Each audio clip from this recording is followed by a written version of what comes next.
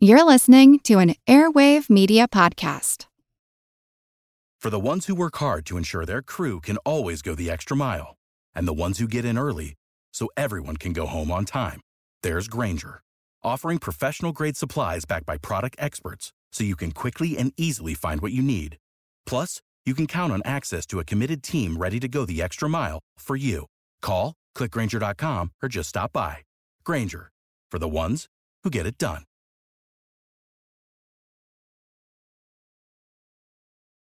Today's episode is brought to you by our supporters on Patreon, including our Commodore class. That's Commodores Monanan, Kinway, Toves, Loining, Two Gun Tony, Drunken Dak, Redbeard, Eric the Red, The Pirate Nopales, Hefe, Matthew the Navigator, Bull, Vertigon, Jennings, Rumgut, and Bootstraps Bailey. And of course our Quartermasters Hunter, Samuel, Adam, and Birdsong.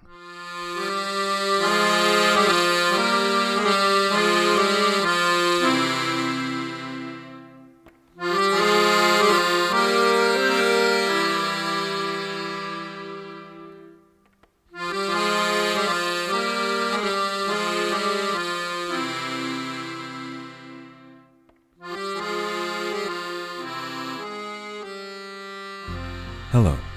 Welcome to the Pirate History Podcast. My name is Matt. Thank you for listening. The first parliamentary fronde was closer to what we might see as a people's revolution. The people of Paris and much of central and northern France were in open revolt against the king and his mother, and mostly the Catholic Cardinal Mazarin. Now, Cardinal Mazarin was the lightning rod for all of the Frondeurs' ire, but the Fronde wasn't an anti-Catholic movement. There were a few Huguenots in the Fronde's leadership, and we'll talk about them in a bit, but most Frondeurs were Catholic, as were most French people. One of the key leaders in the First Fronde was the Archbishop of Paris, another cardinal known as Cardinal de Retz. The primary difference between the two cardinals, between Mazarin and de Retz, was their nationality. De Retz did come from an Italian family, but he was born Jean-Francois on French soil. He was a Frenchman, while Giulio Mazzarino would never be. Now, de Retz was a bad cardinal, but a good frondeur. He was a remarkably honest and candid chronicler of the entire revolt. He wrote about it in depth in his memoirs and talked about the sins and failings of all of the Frondeur leadership, including his own. Quote, "I did not act the devotee because I could not be sure how long I should be able to play the counterfeit. Finding I could not live without some amorous intrigue, I managed an amour with Mademoiselle de Pomereux, a young coquette who had so many sparks at her devotions that the apparent business of others was a cover for mine. I came to a resolve to go on in my sins, but I was fully determined to exert my utmost to save other souls, though I took no care for my own." End quote. That's the kind of sinful honesty I can get behind. I like this guy. But many of his fellow Frondeurs didn't, especially the Huguenot and humanist elements within their ranks. Oddly, though, even though Cardinal de Retz stood in opposition to Mazarin, the very young King Louis and the Queen Mother, Anne of Austria, seemed to have held him in high regard. Maybe it was just to mollify the people of Paris, but when the First Fronde ended, the royal family let de Retz keep his job and even appointed him envoy to Rome. But that comes after today's events. When the First Fronde ended, officially, Mazarin signed the Peace of Rueil that declared King Louis the rightful monarch of France. Everyone thought that that would signal an end to the Civil War and a return to courtly infighting, but they were only half right. This is episode 146, Playing Mars. The courtly posturing did resume in earnest almost immediately, but the fighting wasn't over. There were three families at the center of all of it, all of whom we met last time. There were the three siblings from the Condé branch of the House of Bourbon. We all remember the sister, the Duchesse de Longueville, one of the leaders in the Parliamentary Fronde, but then there was the younger brother, Le Petit Condé. He was another Fronde leader. However, the elder brother we only talked about briefly. Le Grand Condé was the outlier in their family. Le Grand Condé led the army that liberated Paris from his siblings. A cynical person might suspect that he sat on the sidelines during the Fronde to hedge his family's bets. Should the Fronde prevail, two Condé siblings were involved in it. But should it fail, the much more likely possibility, the Grand Condé liberated Paris and could claim a position of influence in the royal court. Le Grand Condé believed that his support in the Fronde deserved a position in the court, but not just any position. He thought he deserved the job of First Minister of State, a position which belonged to Cardinal Mazarin. The power struggle between the Grand Condé and Mazarin was a great courtly drama. It really defined most of 1649, but that's nothing compared to what was going to happen next. And that comes into play with the second family. Now, I can't pronounce their last name, so I'm not going to assault your ears with it, but they played their cards very much like the Condé did. The younger brother in that second family, the Duc de Bouillon, was in the Palais Justice alongside the other Frondeurs. We talked about him last time. But the elder brother, Henri, the Viscount de Turenne, was... Well, I'll tell you what it reminds me of. In American politics, people tend to be pretty divided, but military officers tend to be kind of above that, or maybe outside of it. Not all of them, and not all the time, but the one that jumps to my mind is someone like a Colin Powell. They don't seem to get wrapped up in the partisan nature of politics. That's the role that the Viscount of Turenne played in France. The Viscount rose in prominence as a skilled and talented commander during the Dutch War against Spain, then in the 30 Years' War, and eventually served as the Marshal General of France. That was the highest rank in the French army, but it was kind of a new rank. It had been created by Cardinal Richelieu when he abolished the office of Grand Constable. The Grand Constables had been the commanders-in-chief of the army, and in fact that actually plays a role in our story today. Richelieu abolished the Grand Constables and made the Marshals General a thing because he believed that the commander-in-chief should be the king, not some separate officer. That established royal hegemony over the army, which upset a number of army officers. After the First Fronde ended, the Viscount de Turenne stayed out of the political infighting. He even left France for a while, which upset the First Minister. Cardinal Mazarin wasn't happy with that, and how he deals with it is going to show us how his leadership style stacks up against that of Richelieu, and it's not great. All three of the Condé siblings were plotting against Cardinal Mazarin, as was the Duc de Bouillon, but Turenne wasn't. Turenne was just sitting on the sidelines, without much of an army to his name.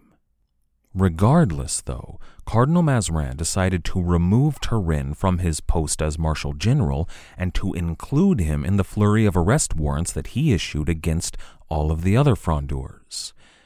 In the wake of her brother's arrests, the Duchesse de Longueville fled central France for Turenne, who was now on the chopping block.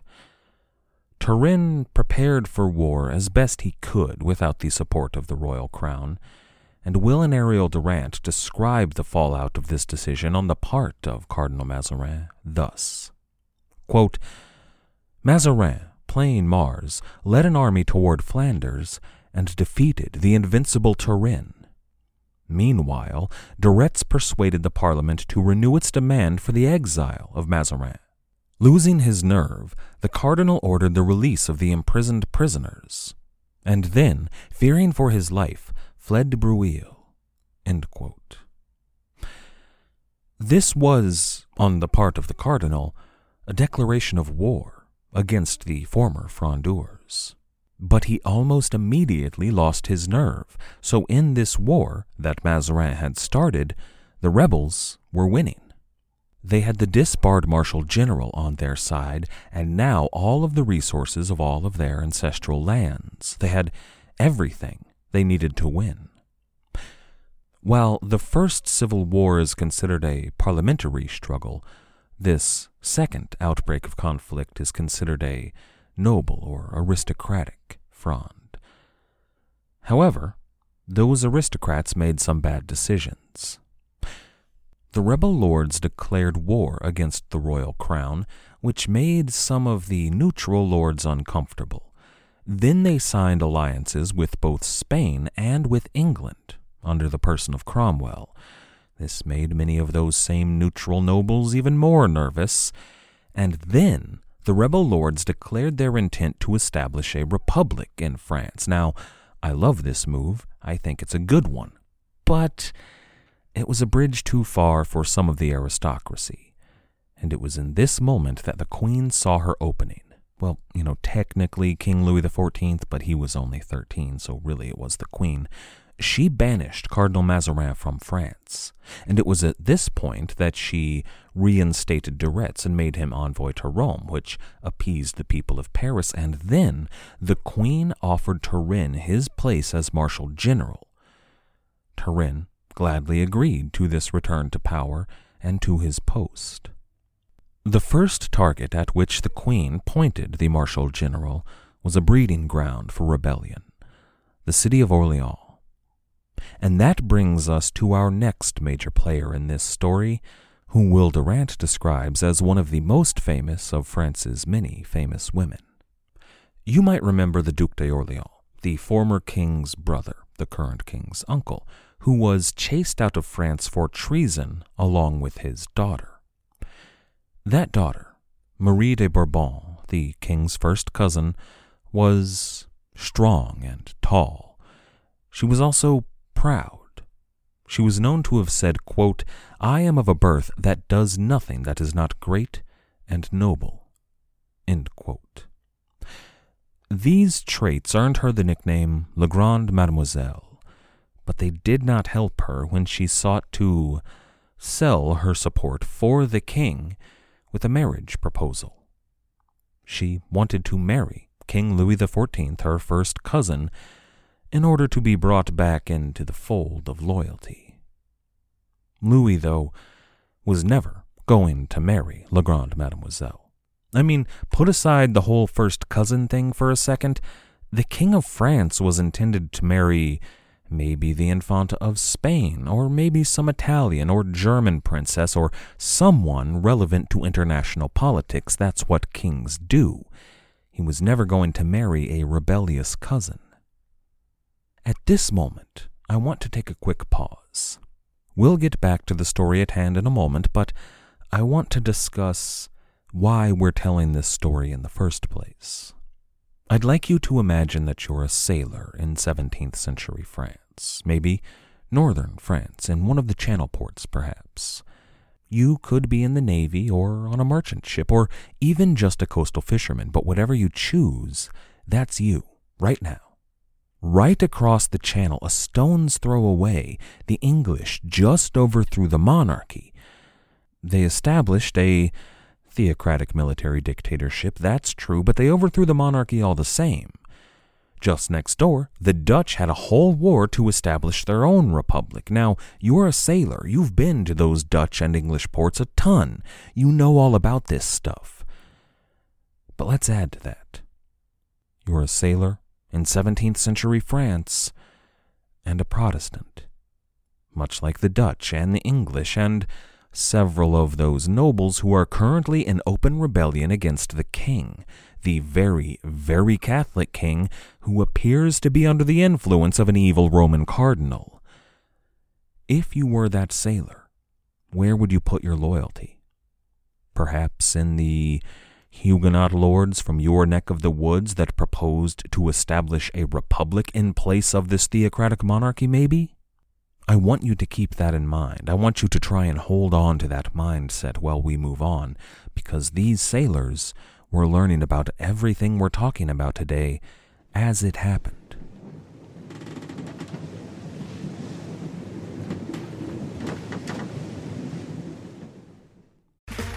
Okay, round 2. Name something that's not boring. A laundry? Ooh, a book club. Computer solitaire, huh? Ah, sorry, we were looking for Chumba Casino. That's right, ChumbaCasino.com has over 100 casino-style games. Join today and play for free for your chance to redeem some serious prizes. ChumbaCasino.com. No purchase necessary. Void where prohibited by law. 18+. Terms and conditions apply. See website for details.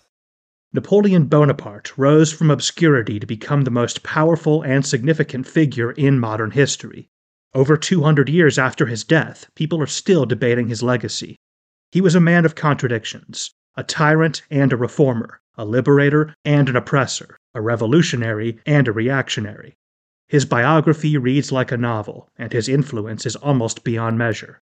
I'm Everett Rummage, host of the Age of Napoleon podcast, and every month I delve into the turbulent life and times of one of the greatest characters in history, and explore the world that shaped him in all its glory and tragedy.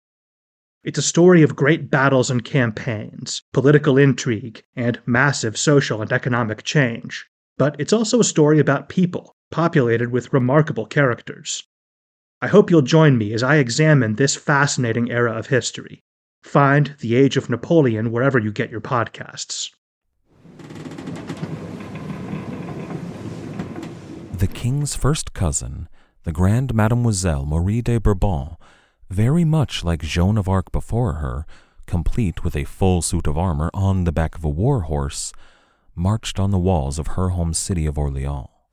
And did I mention, by her side she had an honor guard of other high-born women on their own war horses with their own armor, brandishing their own swords. The Princess of Orléans was denied entry to her home city, and ordered her own soldiers to blow a hole in the wall, and once the wall was down, she marched through with her honor guard of heavily armed, beautiful Amazons carrying the flag. And even if that's not exactly how it happened, isn't that the story that you, and your friends who are also sailors in 17th century France, isn't that the story that you would tell? These are the kind of myths that blossomed during the Second Fronde, when a bunch of the French buccaneers who would soon be active in the Caribbean were still young men in France. Now, Marie de Bourbon did blow a hole in the wall of Orléans and did march through, but I imagine that when those young sailors in the Channel ports pictured that event, she wasn't wearing the serviceable armor she did wear, but instead video game armor, maybe a chainmail bikini, for example. Anne-Marie was a badass with an amazing suit of armor, but if she had chainmail bikinis, she saved them for her Swedish girlfriend. But that comes later. For the time being, she still harbored dreams of being queen, and in the summer of 1652, Anne-Marie de Bourbon marched on Paris with her army. But she wasn't the only army marching on Paris. We should note at this point that there was another pretty major war going on between France and Spain at the time, so there were armies all over the place. We'll talk more about that next time, but all of those armies were hungry and terrorizing the populace, and everyone was eager to end the fighting. So when the Lady of Orléans marched on Paris in an attempt to capture her future husband, to execute Mazarin, and to imprison her mother-in-law, her prospective mother-in-law, 2 other armies marched as well. Anne-Marie did capture some of the city, including the Bastille, which she turned into a fortress, but the king's forces held out at the palace. Turenne and the king's army marched from the front with the Spanish Netherlands up to the northeast, while the elder Condé brother marched from the southeast. Those 2 armies, the army of Turenne, the king's army, and the army of La Grande Condé, met outside of the walls of Paris, near the Bastille, on the 2nd of July, 1652. Turenne, the Marshal General, one of the most decorated officers in French history, was a better general than La Grande Condé. He held the walls, guarding Paris from the rebel army under Le Grand Condé, and he was definitely winning, pushing Condé back and routing his army. But then, from behind Turenne's forces, there was a thundering of cannon. The guns of the Bastille opened up and crashed into the back of the king's forces. Anne-Marie de Bourbon had to threaten the artillery officer with her sword, but she fired upon the king's army. And I imagine her standing atop the walls of the Bastille in full plate mail. She and her honor guard of Amazons holding swords aloft while the smoke clears and Turenne's army scatters. Probably not how it really happened, but Anne-Marie de Bourbon was the hero of the day. She was the Lady of Paris and the champion of the Second Fronde. They were victorious. So, you're that young sailor at a tavern on the coast of the Channel, maybe enjoying a drink with some friends and talking about the victory of the Republican army. You're toasting and laughing and drinking some cheap wine, but you're enjoying the thoughts of the brave new world in which you find yourself. The injustices of the past were now over in this new republic. In short, you feel hope. But that wouldn't last, would it? Thanks largely to the selfish incompetence of the aristocracy. Le Grand Condé, a prince, remember, ran into the same problems that have doomed revolution after revolution. All of a sudden, as soon as they achieved victory, they had the responsibilities of leadership on their shoulders without the resources to see them through. The Frondeurs had won, but France was still under imminent invasion from Spanish forces, and the Frondeurs didn't have access to the royal treasury. They weren't able to pay the troops. Now, they might have been able to if they had pooled their resources. Anne-Marie de Bourbon was really, really rich, but they didn't pay their troops. So the army began to desert. And when the Cardinal Mazarin, remained unarrested and free and alive, the people of Paris, who were singularly concerned with Mazarin, began to riot. Now, the young King Louis and his mother fled Paris once again. Mazarin fled as well, but he went into yet another exile.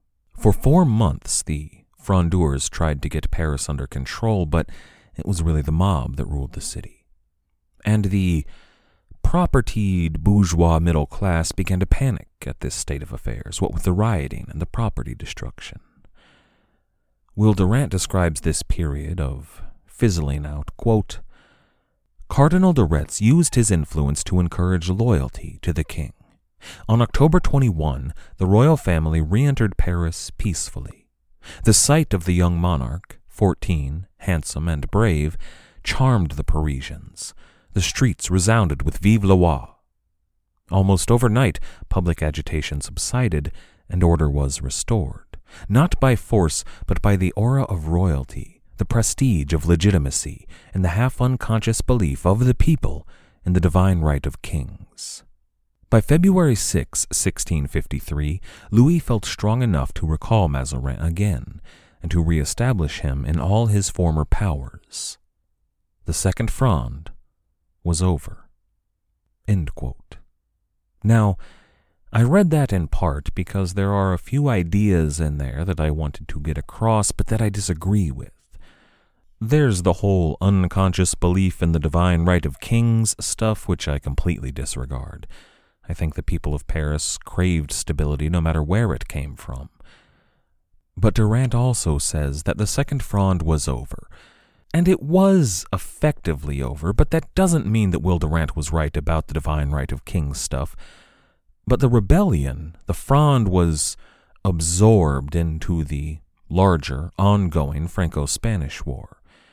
Though, really, the Frondeurs' part in that was pretty inconsequential, especially once the royals signed an alliance with the Stuarts over in England.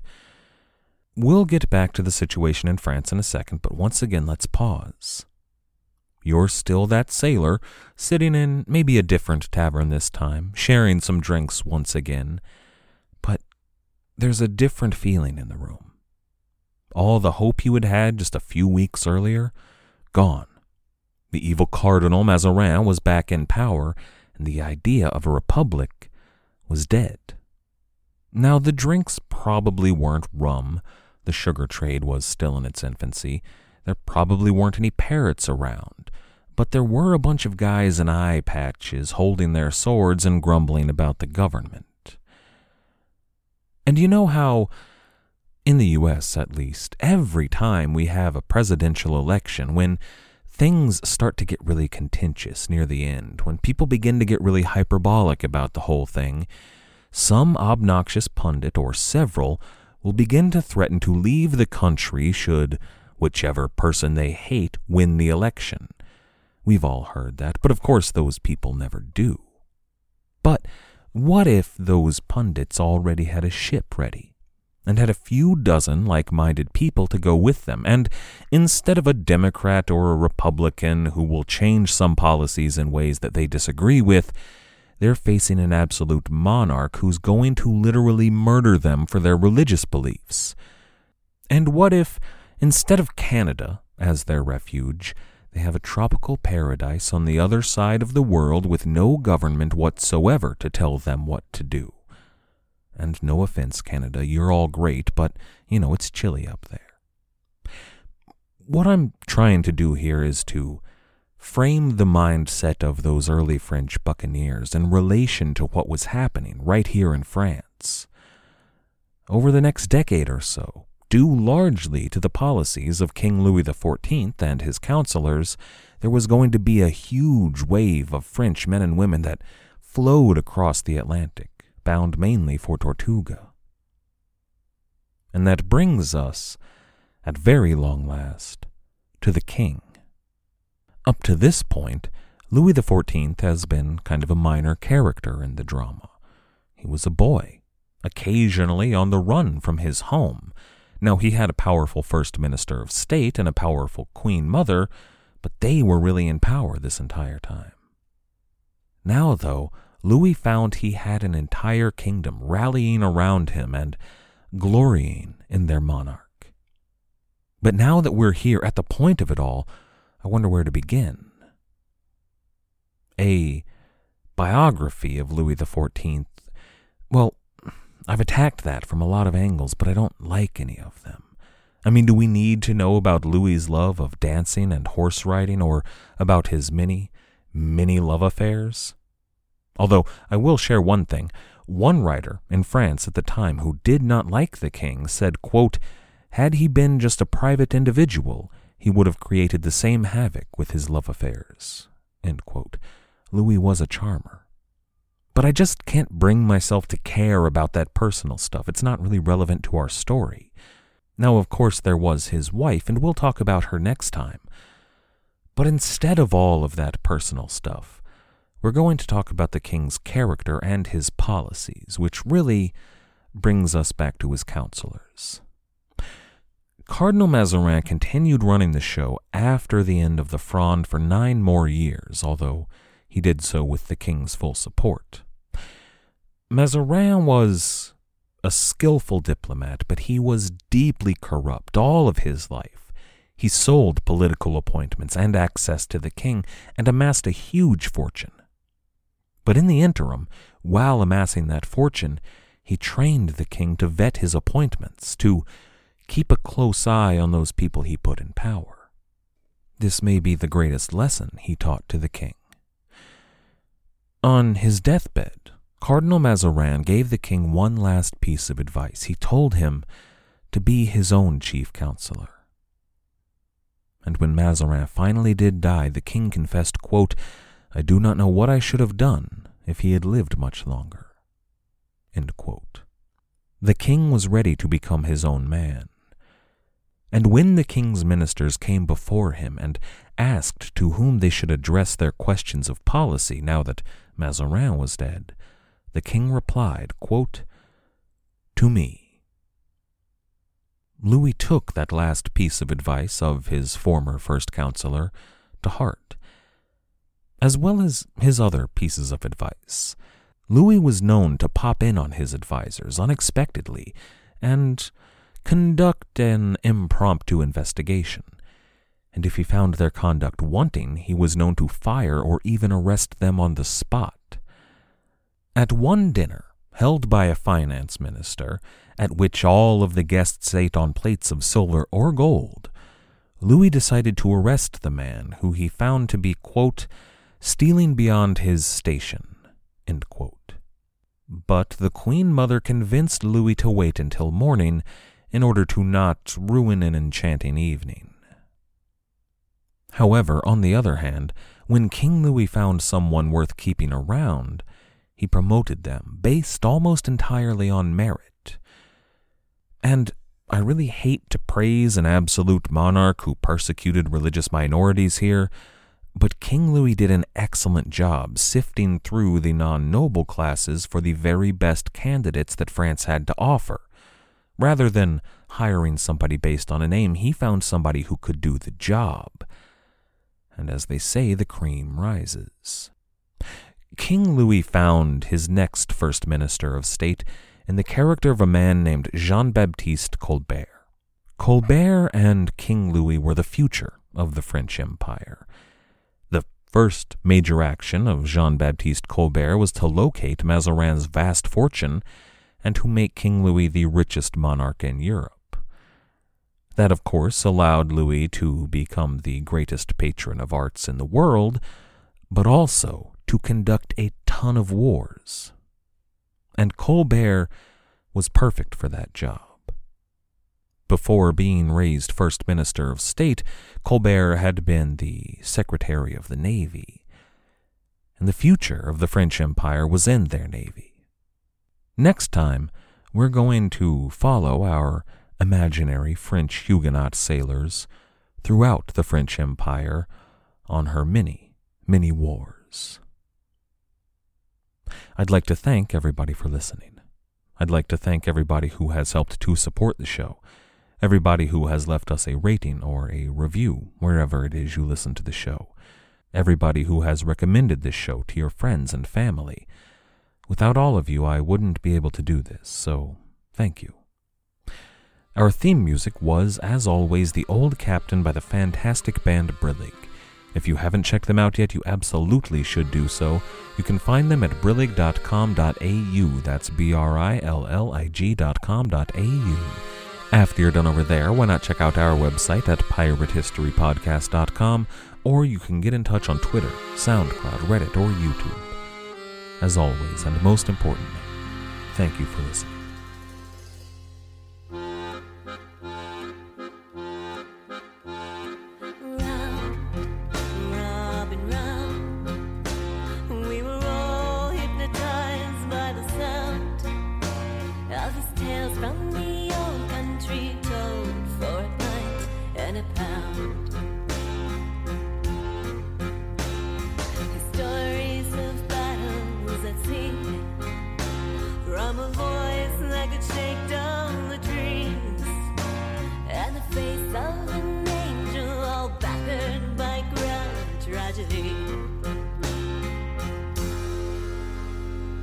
Raise your glass in the air with a tear in your eye.